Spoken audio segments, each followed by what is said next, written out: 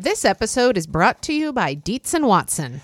Molly, it's time we have the talk about hot dogs. Oh, okay. Well, hey, I'm looking for a hot dog that's the real deal, Matthew. Like a classic hot dog that, like, when you think of, like, the platonic ideal of a hot dog, I recommend Dietz and Watson's Dietz Dogs. Well, I've heard that they're handcrafted and made using only Dietz and Watson premium meat. I can vouch for this because Dietz and Watson sent us a big box of hot dogs and other delights. And wife of the show, Lori, and I had them for dinner last night. We had the classic beef Dietz dogs with toasted buns with sauerkraut and pickled jalapenos and Dietz and Watson ballpark-style yellow mustard. Do you think you'd recommend Dietz and Watson hot dogs for fried rice? Oh, yeah. Fried rice with some sliced hot dogs. I'm going to be doing that soon. Wife of the show, Lori, is going to be making the hot dog flour buns from Christina Cho's cookbook, Mooncakes and Milk Bread. Very excited for this. And I'm especially pleased because Dietz and Watson does things the right way. So this means like no additives, no fillers, no artificial flavors, no cutting corners. You can feel good about this stuff. Dietz and Watson. It's a family thing since 1939. Shop now at dietzandwatson.com/the right way. That's Dietz, D-I-E-T-Z, and Watson.com/the right way. I'm Molly. And I'm Matthew. And this is Spilled Milk, the show where we cook something delicious, eat it all, and you can't have any. And today we're talking about Caesar salad. Woo! Hey, it's March. Did we suggest this? Is March like National Caesar Salad Month? No, but I was just thinking, like we're getting close to the time that we'll be getting some spring vegetables, maybe some baby romaine. Yeah. There's a song called Baby Romaine that's really good. It's stuck in my head now. We're taping this in early January, and I think maybe I'm feeling a bit delusional about when spring vegetables are coming. Yeah, that's possible. But, okay, so you're listening to this in early March. I don't know. Maybe you'll get some baby romaine in the next couple months. Yeah, maybe just delivered to you unexpectedly. Yeah. Or you can listen to that song, Matthew, who makes that song? It's by the Would Be Goods. It's one of these like indie bands that I listen to that no one's ever heard of. I couldn't even find, when I tried to Google the lyrics, what came up was Nicki Minaj Anaconda for some reason. It was a very different song. It's such a different song. It starts out like baby romaine, so young and tender, and I don't remember what happens after that. Oh my God! Sorry. I've got my feet on a drawer in my closet, and there's just I always keep my feet in a drawer for safekeeping. Around as I lifted my feet and the drawer shifted. Wow, things are so exciting here on Spilled Milk this morning. Let's talk about Caesar salad. All right. Let's go down memory lane. Oh, man. It was strange. When I sat down to think about memory lane for Caesar salad, all I could think about was like ladies who lunch or like movies where like people play tennis or golf and then go have lunch. And what they have movie a grilled... What is this? This sounds like the worst movie. What are you talking about? No, okay, or maybe like TV. Okay, like picture, a TV show where people play golf and then eat lunch. Picture Lucille Bluth. Okay, Lucille Bluth having lunch with Lindsay. Now she's going to have a lot of she's going to have a lot of martinis, but she's also going to have a Caesar salad. Am I right? Yeah, you're absolutely right. Okay. So anyway, my memory lane is just filled with the words ladies who lunch and vague montages of people sitting outdoors eating Caesar salads. I haven't thought about the phrase ladies who lunch in a really long time, but it sounds great, right? Doesn't it? Yeah. Do you think that we are ladies who lunch, Matthew? I mean, certainly like pre-pandemic, yeah. Like we would get together for lunch for no reason. I mean, well, this show was pretty much just us having like lunch together at like true. 10 in the morning, I mean, we're back to taping in our closet. And we'll be again someday. Someday. Matthew, what about your memory lane of Caesar salads? So I talked about this with wife of the show, Lori, and we both felt like we associated with like catering and like buffets. Like at a buffet, there would be like a big bowl of Caesar salad. Family restaurants, like it would be a salad option, like at maybe like at Denny's. I don't know. Mm-hmm. That feels right. And I definitely had it. Did you ever go to the small local chain Zupa when it existed? No, I'd never even seen or thought about this word till I saw it on the agenda today. So this is Zoopa. So like the Italian for soup, only spelled wrong for like copyright reasons. And it was a local like Seattle area chain that maybe had like 3 locations at the most. And the one I would go to was at South Center. And it was just like a soup and salad and dessert buffet. I feel like we are describing different cities. Like, I have never heard of such a thing. This was a chain in Seattle? Yeah, I mean, chain is a strong word because there were like 2 or 3. It was multi locations. Yeah, it was a concept restaurant. How about that? And when was this? I first went when I was in high school. So, the dark ages, like the 700s. So I was living in Oklahoma. You were living in Oklahoma, which I'm sure had like soup and salad buffet restaurants of its own. Yes. Hold on. If you went to Zoopa and you had Caesar salad with your soup, was the Caesar salad already like tossed? Yeah, like on so some there salad would be bar? like a salad bar where you could like put together your own thing. Well, okay, this is a good question. I don't remember. It's possible there was like romaine and Caesar dressing available, but they did have some like pre-made composed salads. Not composed, but some like pre-made salads in addition to like a salad bar where you could build your own. It was the kind of place where like abundance was the byword. How are salads when they're I can't believe you let me get away with just saying abundance was the byword without making fun of me. I had tuned out by the time you got to the end of that sentence. But like, I mean, it's like the kind of place a kid or like a hungry teenager would love because it was all you can eat. Like there's like, 7 kinds of soups and like any, 27 different salad ingredients and like a dessert bar and just like all kinds of shit. Okay. And how is a Caesar salad when it's been made and left on like a salad bar all tossed and everything for a while? How is that? I mean, I think it's fine. Like I understand that like after a while, like a salad will get soggy, but I don't think it's like, it doesn't happen as quickly as like recipe head notes tend to imply, I think. Okay. Like I'm okay with a 20-minute old salad. And I think probably they were like refreshing the composed salads pretty often. I'm just going with composed salad. Okay. I love how often you're saying composed salad right now. What is a composed salad? Is it like... I think of a composed salad is something that is plated. It's like, it's not tossed. Okay. I just hit on it. Yeah.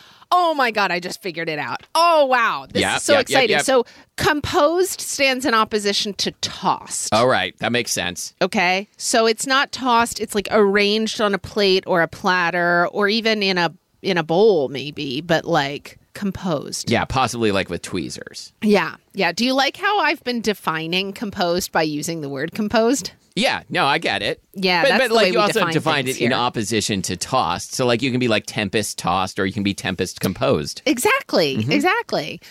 You can be like a tempest in a teapot or composed in a teapot. Oh, that's not the opposite. Tempest is not the opposite of composed. Now it is. Okay, great.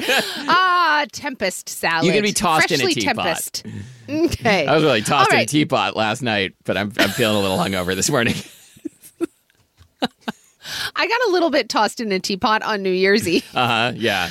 I don't think I've ever done that before on New Year's Eve. It was delightful. Yeah, I drank like a half a can of hard cider. Wow, Matthew. Whoa, that's crazy. Yeah, that's how I toss my teapot.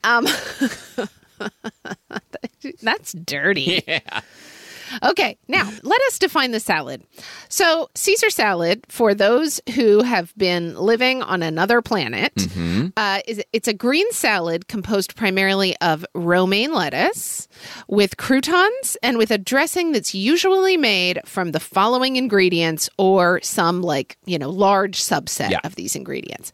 Lemon juice or lime juice. We'll talk more about that in a minute. Olive oil, egg, Worcestershire sauce, anchovies, garlic, Dijon mustard, Parmesan, and black pepper. Okay. And it's often prepared and served in a teapot tableside. That would be so cute. Yeah, in a tempest. Well, I mean, you could like pour salad dressing from a little teapot. Oh, God, that'd be so cute. Oh, that'd be so cute. You know, Matthew, tempest tossed tableside. I like that.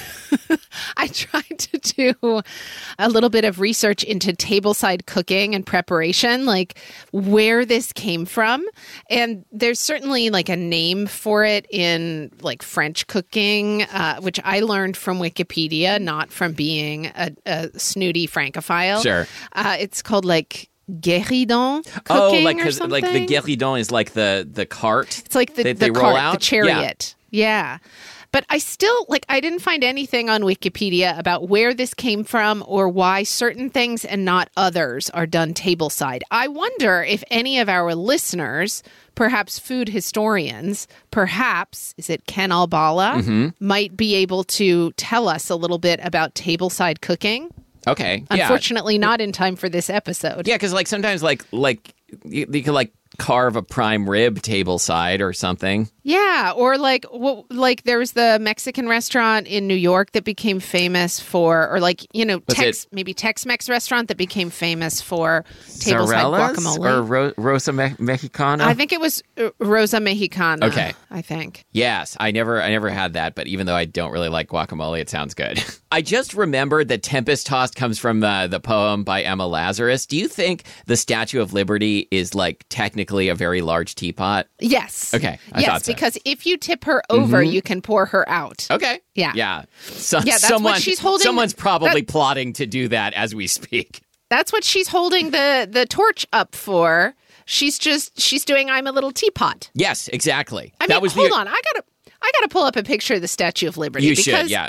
That was going to be Really? the original poem, I'm a Little Teapot, and then Emma Lazarus came in and was like, no, we need something a little more serious. Hold on. She is straight up doing I'm a Little Teapot. Are we the first to realize this? Oh my God. She is doing I'm a Little Teapot. She's got one hand on her hip, sort of, and then one arm up in the air.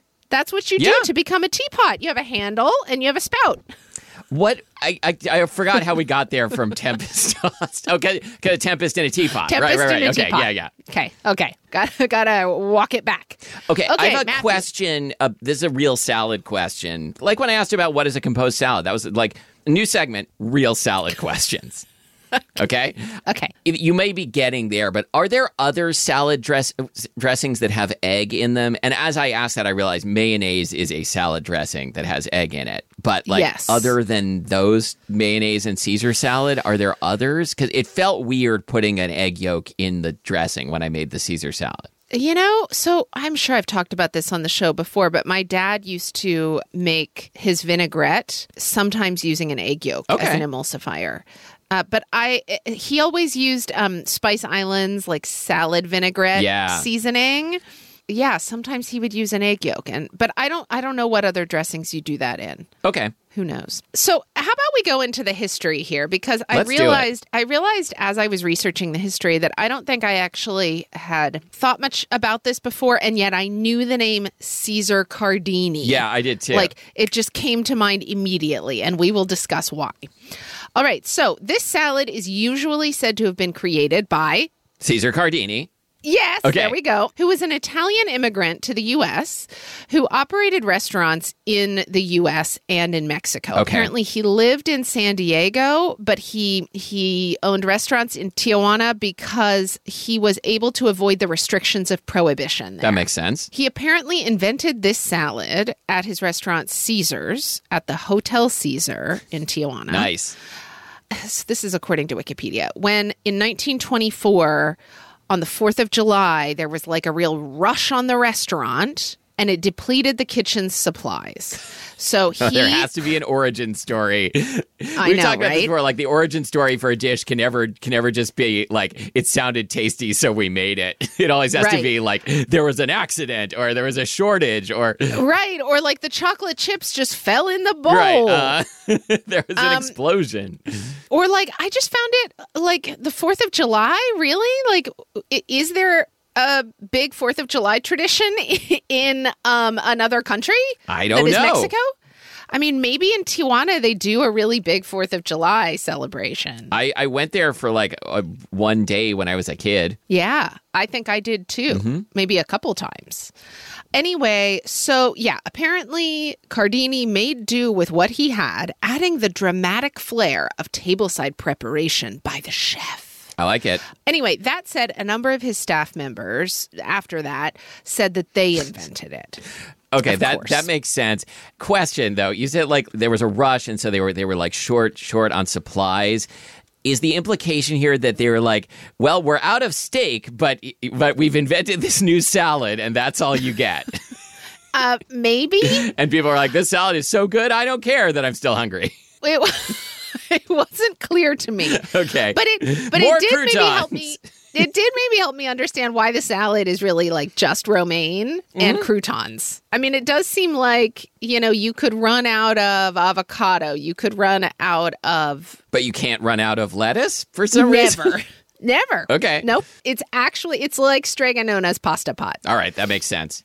I was wondering the other day, do you know, is Stregonona's pasta pot like a real like old Italian fable, or was it invented by Tommy de Paola? I want to say it was invented by Tommy de Paola, but I'm not positive. I know. It's a good story. It is a good story. Do you remember, what are the magic words that make the pasta pot stop? Do you remember? Was that even in the book? That was in the book. Yeah. But I don't know what they were. All right. Okay. Anyway, but don't say those words because we need more romaine for our Caesar salads. Oh, hey, Stregonona was published the same year I was, 1975. Oh, wow. Yeah. I love Stregonona. Okay, can I finish? Yes. So according to Caesar Cardini's daughter, Rosa, the original Caesar salad did not have anchovy in it. I've heard this as well. Okay. The slight anchovy flavor or umami or whatever was said to come from Worcestershire sauce in the original. Cardini was apparently opposed to using anchovies in his salad. Do you think there was a vote and he was like the opposition? Yeah, some people abstained. Yeah, okay. Rosa. The anchovies all voted yes. Please, use us. So his daughter Rosa apparently said at some point in the 1970s, I mean, it seems like she spent her whole life talking about Caesar salad. I mean, it's probably that people kept coming to her and demanding for her take on Caesar salad. That's true. Like if one of our parents like invented something that everybody knows, like people would keep bugging us about it, right? Well, like how my dad invented Altoids. Right? Yeah. Was that right? Is that what he invented? Yeah, in the late 18th century, I think. Yeah. Everybody asks me about Altoids. Yeah, that makes sense. Yeah. Okay, wait, hang on, I'm not done. So Rosa said that the original recipe included whole lettuce leaves, which were meant to be lifted by the stem end and eaten with one's fingers. Okay. Do you think Rosa was punking us? I think Rosa was punking us. I think that's I love her. I know. She I think she was like, I'm really going to mess with them What now. are they going to do? She said that it also involved coddled eggs. So I guess the egg wasn't raw, it was coddled. Okay. And Italian olive oil, because Caesar Cardini Right. was Italian. Anyway, it's not clear to me if when Rosa gave these three instructions, if she was implying that this was the entirety of the recipe. With no acid? I don't know. I don't think so. I don't think so. Julia Child ate Caesar salad at Caesar's in Tijuana when she was a kid in the 1920s. Yeah. Yeah, I saw when I was looking at Caesar salad recipes, it seemed like a lot of the Caesar salad recipes that we see today are descendants of or copies of Julia Child's recipe. Oh, interesting. Okay. So, this started out in Southern California / Northern Mexico, right? So, strangely, on Wikipedia, I wish I could see the history of Wikipedia, the history of the Caesar salad page to see who put this on there. Okay, yeah. So somebody took the trouble to insert on the Caesar salad Wikipedia page that a Pennsylvania newspaper reporter named Dorothy Kilgallen wrote in 1946 of a Caesar dressing that was the big food rage in Hollywood. I mean, that seems... And that the version she mentioned included anchovies, which was a big deal because there weren't anchovies in the original. Okay. Can we read from this? Yes. Okay. Yes.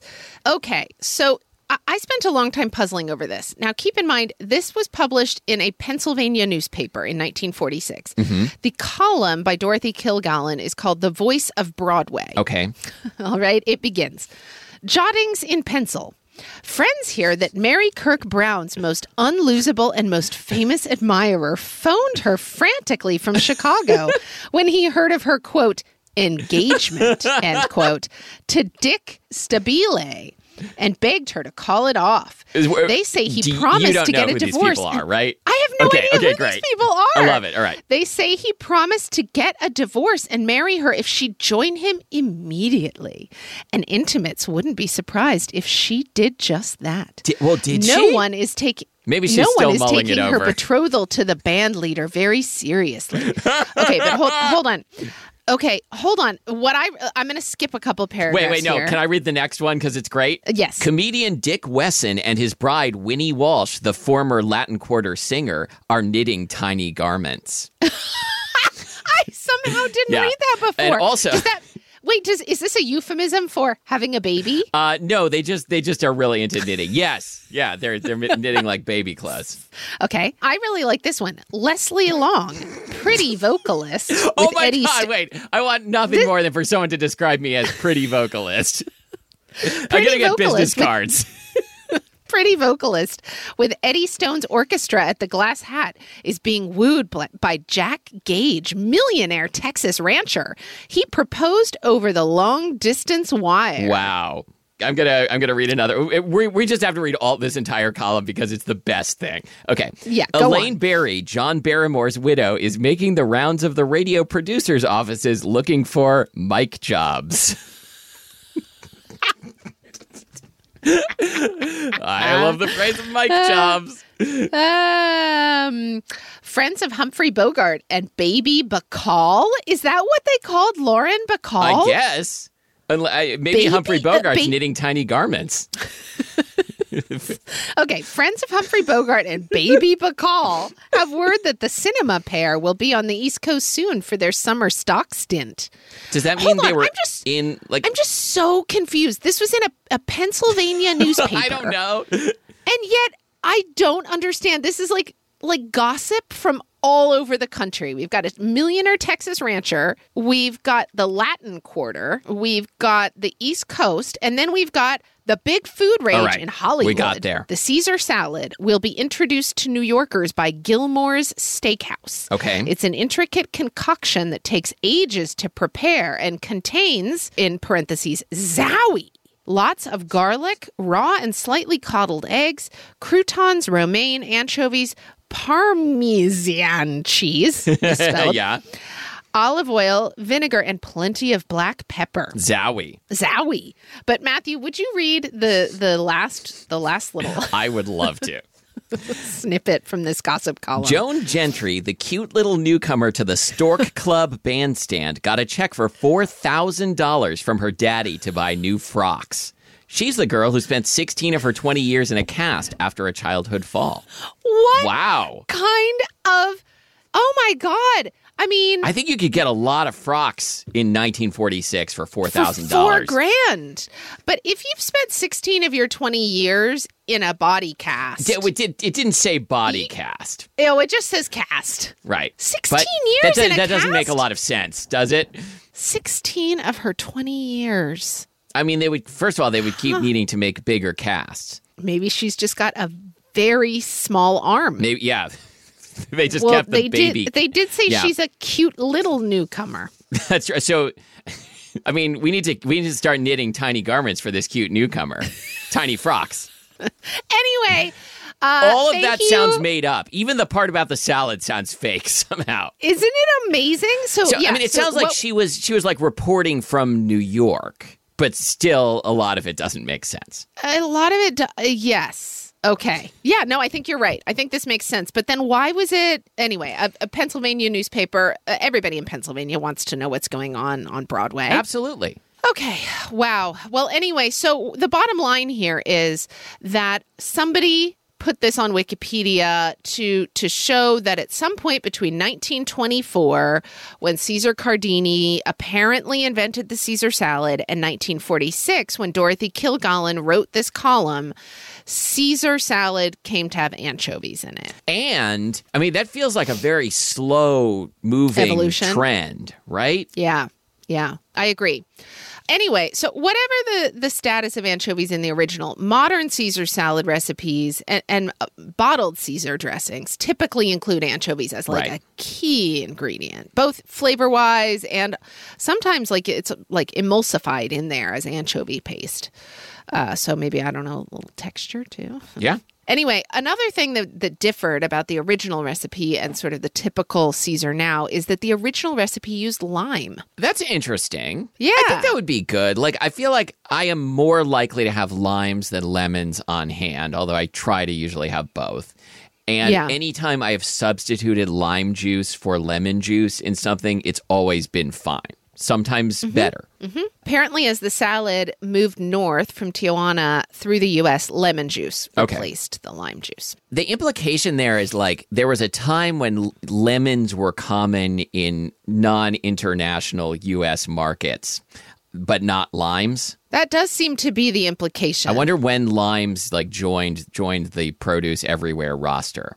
We've done a lime episode. Yeah, maybe we haven't should go back and listen to our own damn episode. We probably should.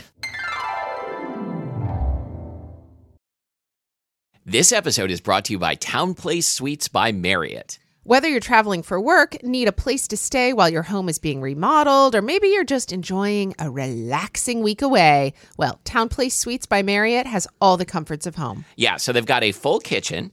You can borrow appliances, like if you want a blender or a slow cooker while you're traveling, you can borrow it, no charge.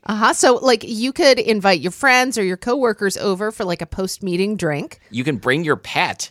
Totally allowed. Oh, I love this. Oh, I see. They even have special pet items you can use. And they have the built-in Elfa closet system. Nothing makes me happier when I am traveling and I have like a place to put away my clothes. Molly has seen what happens when I don't have a place to put away my clothes. Nobody wants to see that. Nobody. Yeah, so like a whole closet system where I can really like unpack for reals. I am down. Well, this is made for you then, and this is Town Place Suites by Marriott. Town Place Suites by Marriott has all the amenities you need to feel at home during your stay. Find the comforts of home at Town Place Suites. Go there with Marriott Bonvoy. This episode is brought to you by Masterclass. Masterclass is the website that takes you from that thing you've always wanted to learn to learning that thing. Well, and you can learn it from the person who's literally the best at it in the world. Oh, come on. Really the best in the world? Yeah, like remember I watched those videos with Steph Curry on like, you know, how to have proper like basketball shooting form and stuff. That's right. You have been sinking so many threes since then. It's ridiculous. I just can't stop.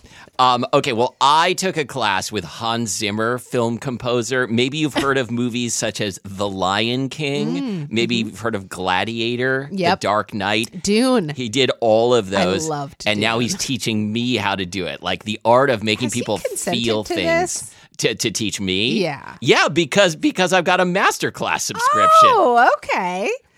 All right. Well, you know, Matthew, I also hear that if you want to take a class, say, from like Alice Waters or Thomas Keller or even like Yotam Ottolenghi, Yeah. you can get essentially what are like private lessons. Now, granted, they're on Masterclass. Yes. But private lessons from Right. these people. Ottolenghi doesn't come to your house, That's but right. virtually he does. That's right. So Masterclass makes all of this possible, and you get unlimited access to the very world's best teachers. And you will get 15% off an annual membership right now at masterclass.com/spilledmilk15. Get 15% off right now at masterclass.com/spilledmilk15. Masterclass.com/spilledmilk15.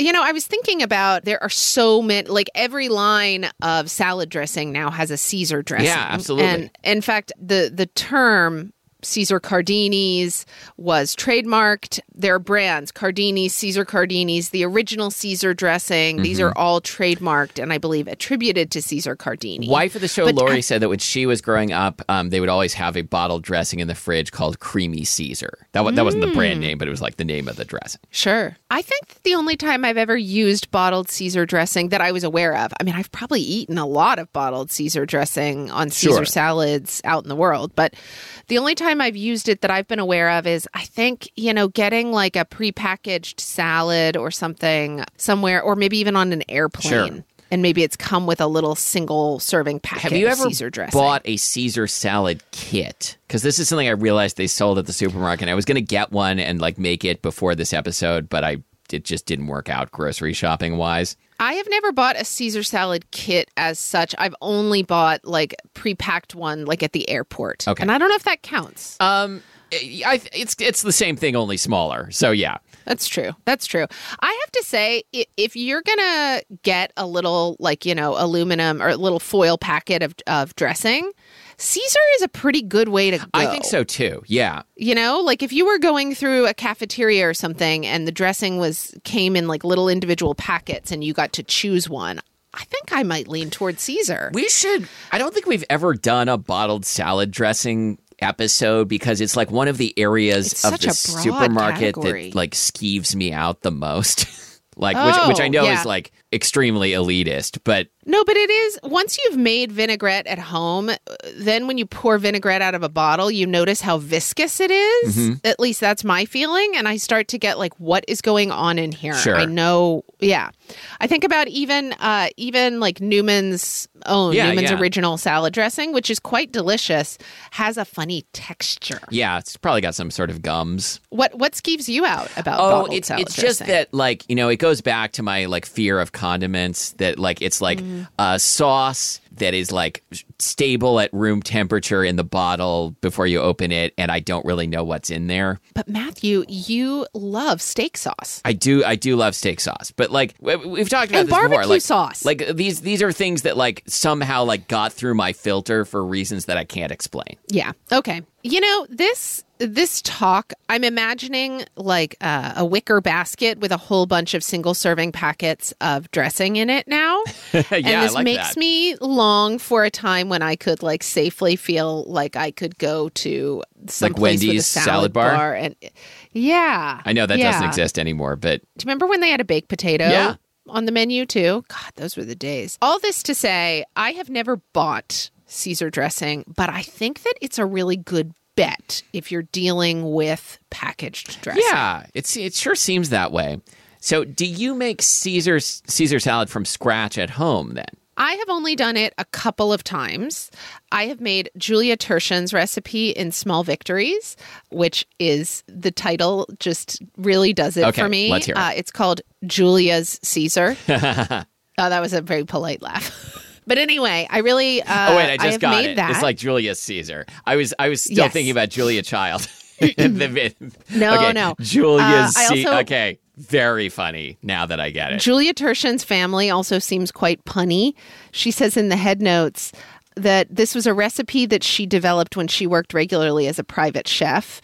And she was often asked to like leave containers of it in her clients' refrigerators. Sure. She says, my master plan is to one day put it in a bottle. My mother is convinced that it will sell well and then my whole family can live in the house that Julia's Caesar built. Nice. Yeah, it'd be like a whole Colosseum type of deal. I really enjoy this punny family. Her recipe is pretty classic up to a point. It uses garlic. It uses oil-packed anchovy fillets, lemon juice, a little bit of red wine vinegar, olive oil, Parmesan, kosher salt, black pepper, and then instead of egg, it uses 2 tablespoons of mayonnaise. Okay. So what's nice about it is I think a lot of Caesar dressing recipes call for mayonnaise instead of the egg.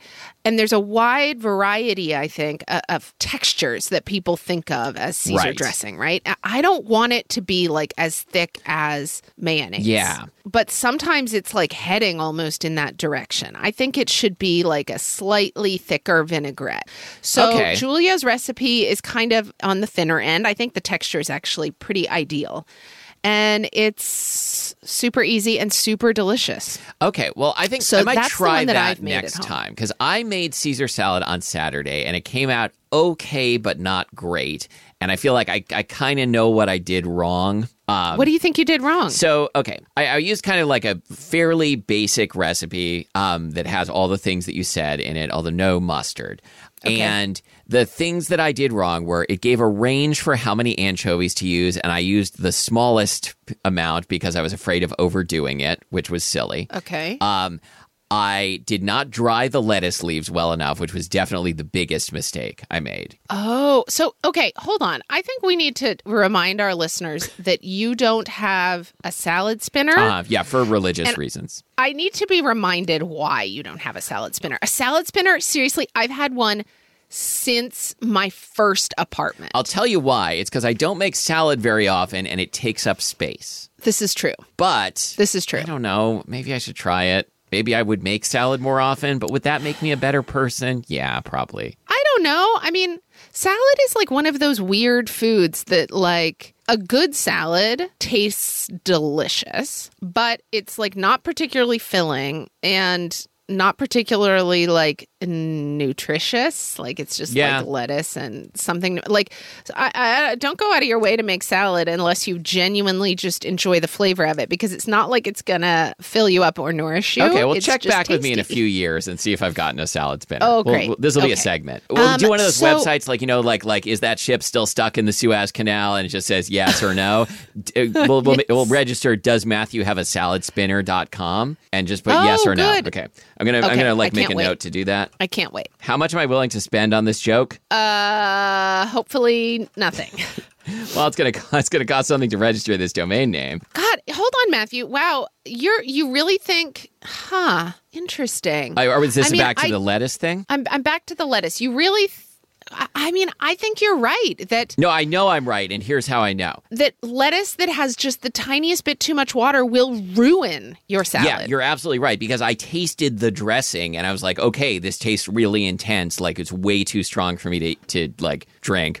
And so that's what I want for my salad. I did, I washed the lettuce leaves and then I put them out on a kitchen towel and then used paper towels to blot the water off, but clearly not enough, because as soon as I dressed the lettuce, it was like, this has very little flavor and all I can taste is the lots of Parmesan that I put on. And I made bad croutons because I got the cheap supermarket French bread, which is not a terrible thing, but is great for garlic bread, is not good for croutons. It's interesting. So I think we probably talked about this on a crouton episode back when we met Mrs. Cubison. Hello. But I don't. Oh, you're back. Yes. Would you like some tea? We've got a tempest in a teapot here. Oh, that sounds quite violent. But Okay, if anyway. you have a Statue of Liberty, Anyway. I'd love one of those. Anyway, I don't like croutons. I don't understand croutons. What? I don't understand croutons. Oh, I you know what this feeling is in my heart? It's like everybody forgetting about how I don't like ketchup. Because they've got a new person to hate. Okay. Yeah, no, I don't. explain. I don't like croutons. They're either the texture is all wrong. They're too crunchy. They're too crunchy. If they're small, they're too crunchy. If they're big, I can't fit them in my mouth in one bite, and that's super weird. They send shards everywhere. You can't stab them with a fork. I mean, listeners, please back me up on this. Does everybody love croutons? I don't think so. Okay. I think you guys are just all sitting there quietly waiting for me to do your dirty work and out croutons as the latest food that should be canceled. I'm a fool to do your dirty work. Okay, so when I make... Wait a minute. You're just going to let that stand? No. What I just did? No, I'm still talking about croutons. Oh, so okay. here's how I agree. I don't want my croutons to be so crispy that I can't bite into them. I think a Grand Central Como loaf, a rustic non-sourdough loaf, I think is ideal for croutons. I shave off the crust. I cut the crumb into maybe 3/4 inch cubes. Toss them with quite a bit of Okay. olive oil and salt, and bake them until they are crispy, but not crispy all the way through. That's a perfect crouton. What temperature do you use? 400. I don't know, man. I have never wanted a crouton. Well, Like, I will leave them on the plate. I mean, everybody wants your croutons. Okay.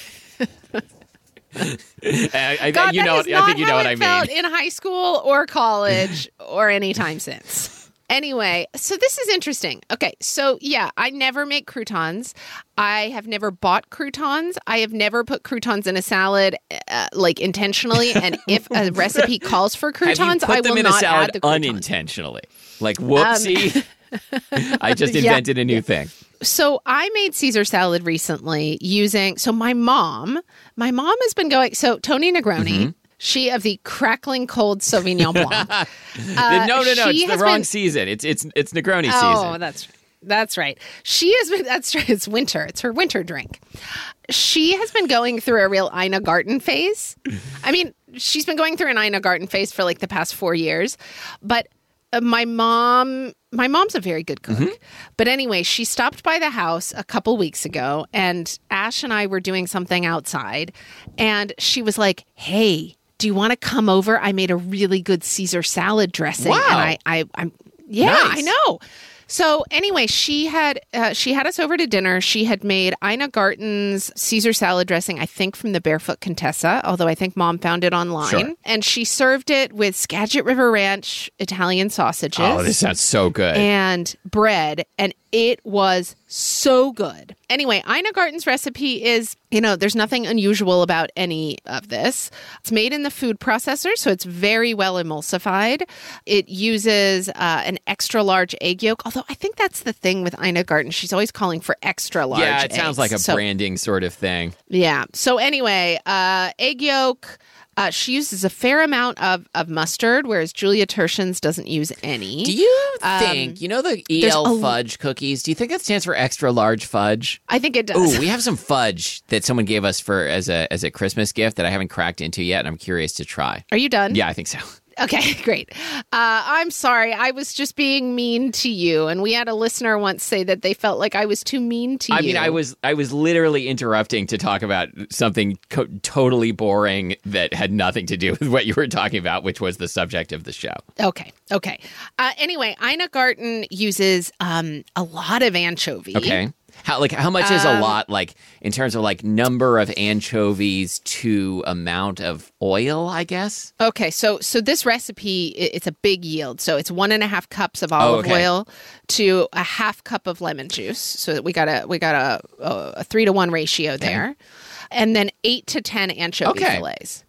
What do you think about that? That sounds like not quite the top of the range, but close to the top of the range of the recipe that I used. So that seems legit. I think I also tried to make too small an amount. Like, I tried to use the stick blender, but it was just like sitting at the bottom of the stick blender jar. It wasn't a great day in the kitchen. I do think that in general, salad dressing or maybe sauces in general are the kind of thing where you shouldn't scale it down. Yeah, I think you're right. Because there's some alchemy that happens with these ingredients. Oh, mine did turn into gold. And that was part of the problem. Good. With all the cold weather that we've been having, and I've been spending a lot of time outside doing things like sledding with my child, and my skin has been feeling super dry. Yeah.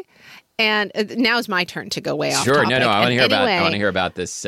My mother-in-law gave me a Target gift card, which I have to say I think is one of the greatest gifts you can give a Yeah, it's person. great. Is a Target Yeah. gift card. It's delightful. And I was like, you know what? I got some money to spend at Target. I'm going to see if they have any under eye masks. Okay. That have good reviews. I wound up buying some. We went to Target and picked them up yesterday. The ingredients, the active ingredients as listed on the side of the box are, caffeine, which is all the rage these Oh, days. I didn't People know are that. Putting in their skin products, cucumber, and gold. It said that gold fortifies my under eye skin. And I was like, I'm rich.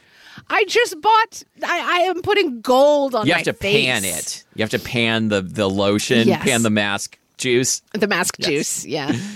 Anyway, but yeah. So what I was going to say is one thing I really like about Ina Garten's recipe is it has you take all the ingredients except the olive oil and the Parmesan.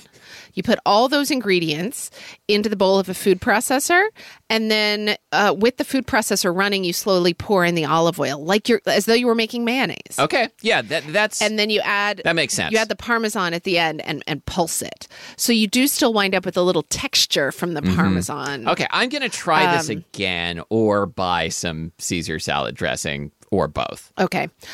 Matthew, hold on. How did you prepare your romaine? Oh, good question. So I removed like the floppiest, like greenest outer. Yes, go ahead. I just raised my hand for the listener. Yeah, you there. Did you buy hearts of romaine or a whole head? I bought a whole head of romaine, and really I think what you want for this recipe is the hearts, right?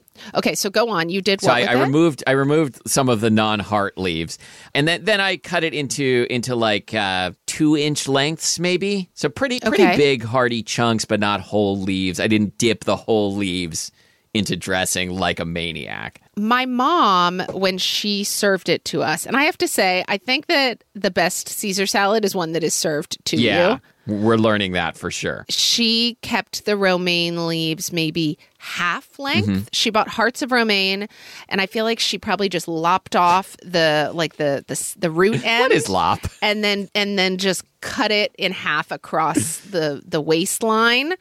And that made a really nice length. It was like long enough that you would spear up a leaf and you would need to bite it in half. Okay. But there was something about it that made it feel, I think I don't want a Caesar salad to be fully chopped into bite-sized pieces. Yeah, I agree. I don't really know why. To go back to the thing about how you can't stick your fork into a crouton.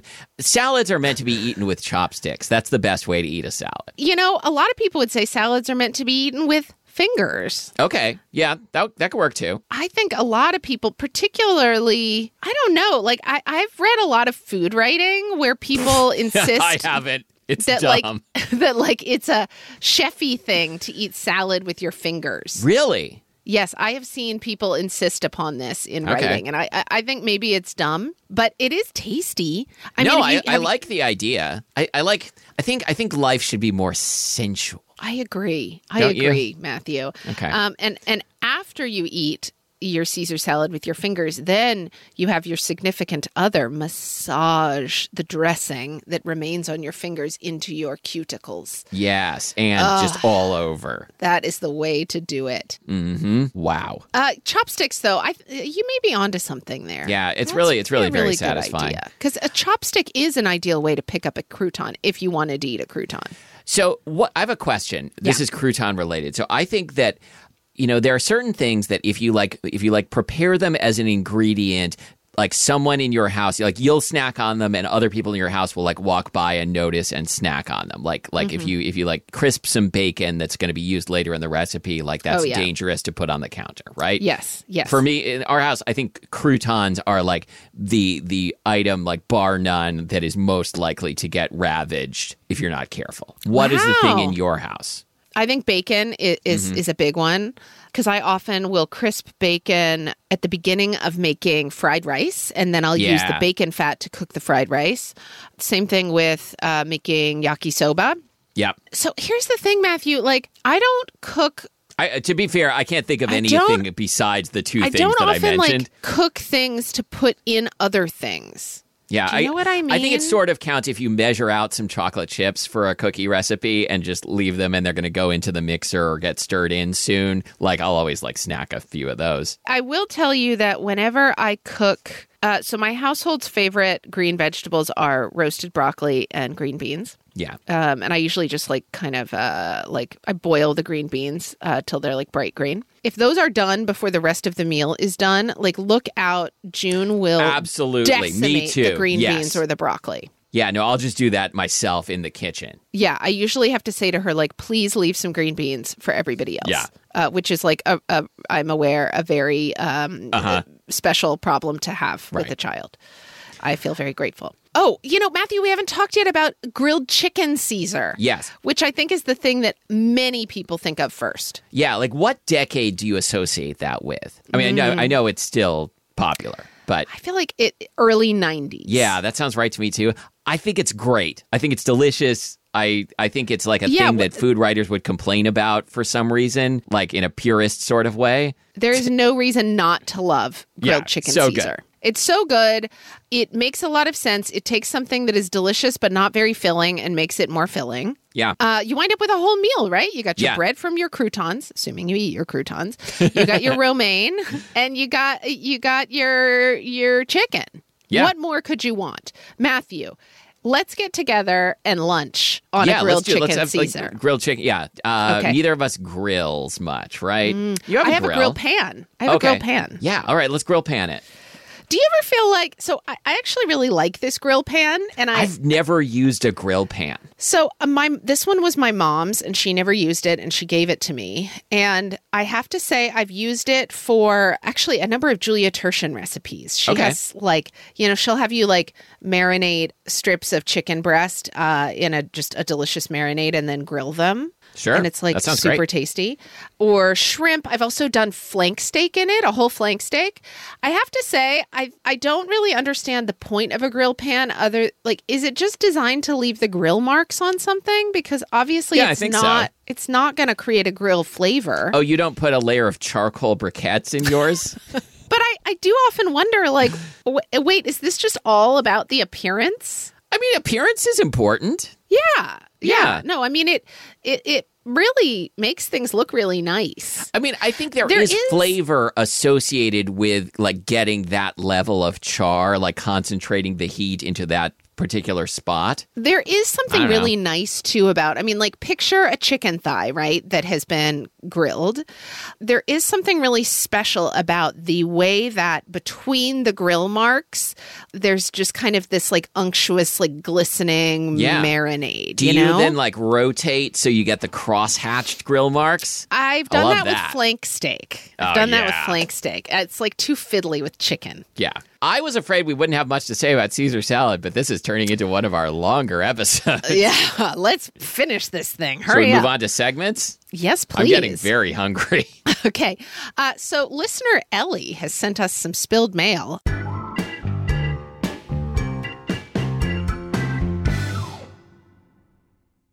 Listener Ellie asks, what are some of your favorite food films? Eat, Pray, Love, Julie and Julia, and Chocolat are some of my personal favorites. This is listener Ellie saying this.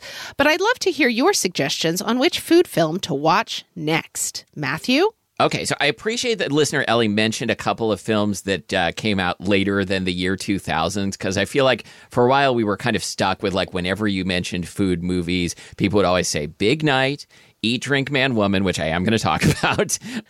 What are the other ones? Babette's Feast, Chocolat. I feel like there's at least one other that you just had to say. I don't think of any. So I have not seen any of the movies that listener Ellie mentions. Okay. I didn't even know Eat, Pray, Love was made into a movie. Oh, yeah, for sure. Starring Diane Lane?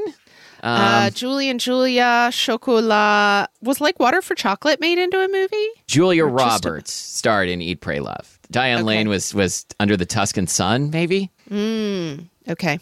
Okay, so I tried to think of like what is the most recent movie that I've seen that I would say is a great food movie, and the movie that I thought of is called On, and in Japanese, and in English I believe it's gone under a couple of different names, but I think Sweet Bean, you can find it on streaming services. And one thing that I found so interesting about this movie is that it centers around a food that I don't particularly like, although I have like learned to get along with it, which is sweet red bean paste. And there are these scenes. So the premise is like this guy has a dorayaki stand, which is like a little Japanese confection that's like two small pancakes with a scoop of red bean paste in between them. Okay. And his food is not very good. And in particular, he uses like low quality commercial bean paste. And this this old woman shows up and says, "Can I have a job? I make really good bean paste." And he's like, I don't know if I want to hire like an old woman to work at my shop, but let's see what you can do. And there are these scenes of her like making like huge quantities of this handmade bean paste, and like the steps that it goes through, and the stirring, and the reducing, and the spooning it into these delicate little pancakes. And it's an incredibly like, did I already say sensual enough in this episode? Say it again. It's a sensual, vivid film that also like gets into some like real issues about like treatment of people with Hansen's disease, aka leprosy. Okay. Hopefully that's not a spoiler, but it's a really good movie, and the food shots are incredible, focusing around a food that you might not have thought of as being like, I think even like people who grew up eating it and enjoy it like probably don't think of it as like a photogenic food, but this film proves otherwise. Oh, Eat, Drink, Man, Woman is also good. The film that I thought of was Bao. Have you seen it? No. BAO. Wait, is this a short? It's a short film. Okay. It's a short film. I believe it won an Academy Award.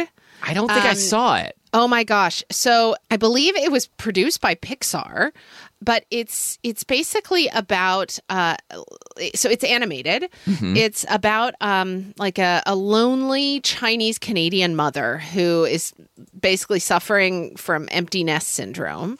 And she makes a steamed bun, bao, that spoiler alert, becomes sentient. It comes to life. And anyway, what happens is unexpected, delightful. But she for sure eats it.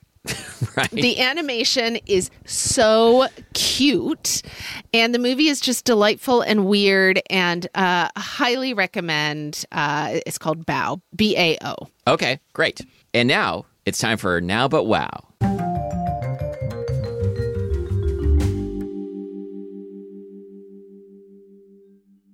Take it away, Matthew. Okay, my Now But Wow this week, I just got this book for Christmas, and I read it in one day. It is called Silent Parade by Keigo Higashino. I've read several of his other mysteries. He's a best-selling mystery and other genre writer in Japan who more and more is being translated into English and writes like really taut procedural mysteries. And this one is loosely inspired by Murder on the Orient Express, but it'll keep you guessing, as they say, because it is very clear from the beginning, like who committed the murder and what the motive was, and yet there is still so much mystery to be had. It's really well done. Silent Parade by Keigo Higashino. Fun. That sounds really, really great. Would you say the title again? Silent Parade. Okay, great. Wow, Matthew. Well, hey, this Caesar salad episode turned out to be a real marathon. A real sensual experience. A really sensual experience in which we covered so much ground. We made it all the way to the Statue of Liberty. We covered each other with an oil. Yep. Anything else we need to say? Our producer is Abby Circatella. Please rate and review us wherever you get your podcasts. You can catch up with other people who listen on Reddit at reddit.com/r/everythingspilledmilk. And until next time, thank you for listening to Spilled Milk. Maybe something about babies who lunch, because everyone was like knitting tiny clothes for their babies who lunch. I was going to say, I thought of like knitting tiny garments. Yeah. Until next time, we're knitting tiny earmuffs to keep your ears warm between episodes. And your baby's ears. I'm Molly Weisenberg. And I'm Matthew Hipster Burton.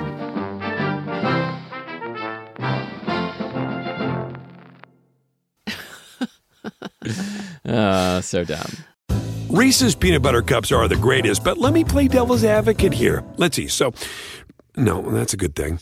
That's definitely not a problem. Reese's, you did it. You stumped this charming devil.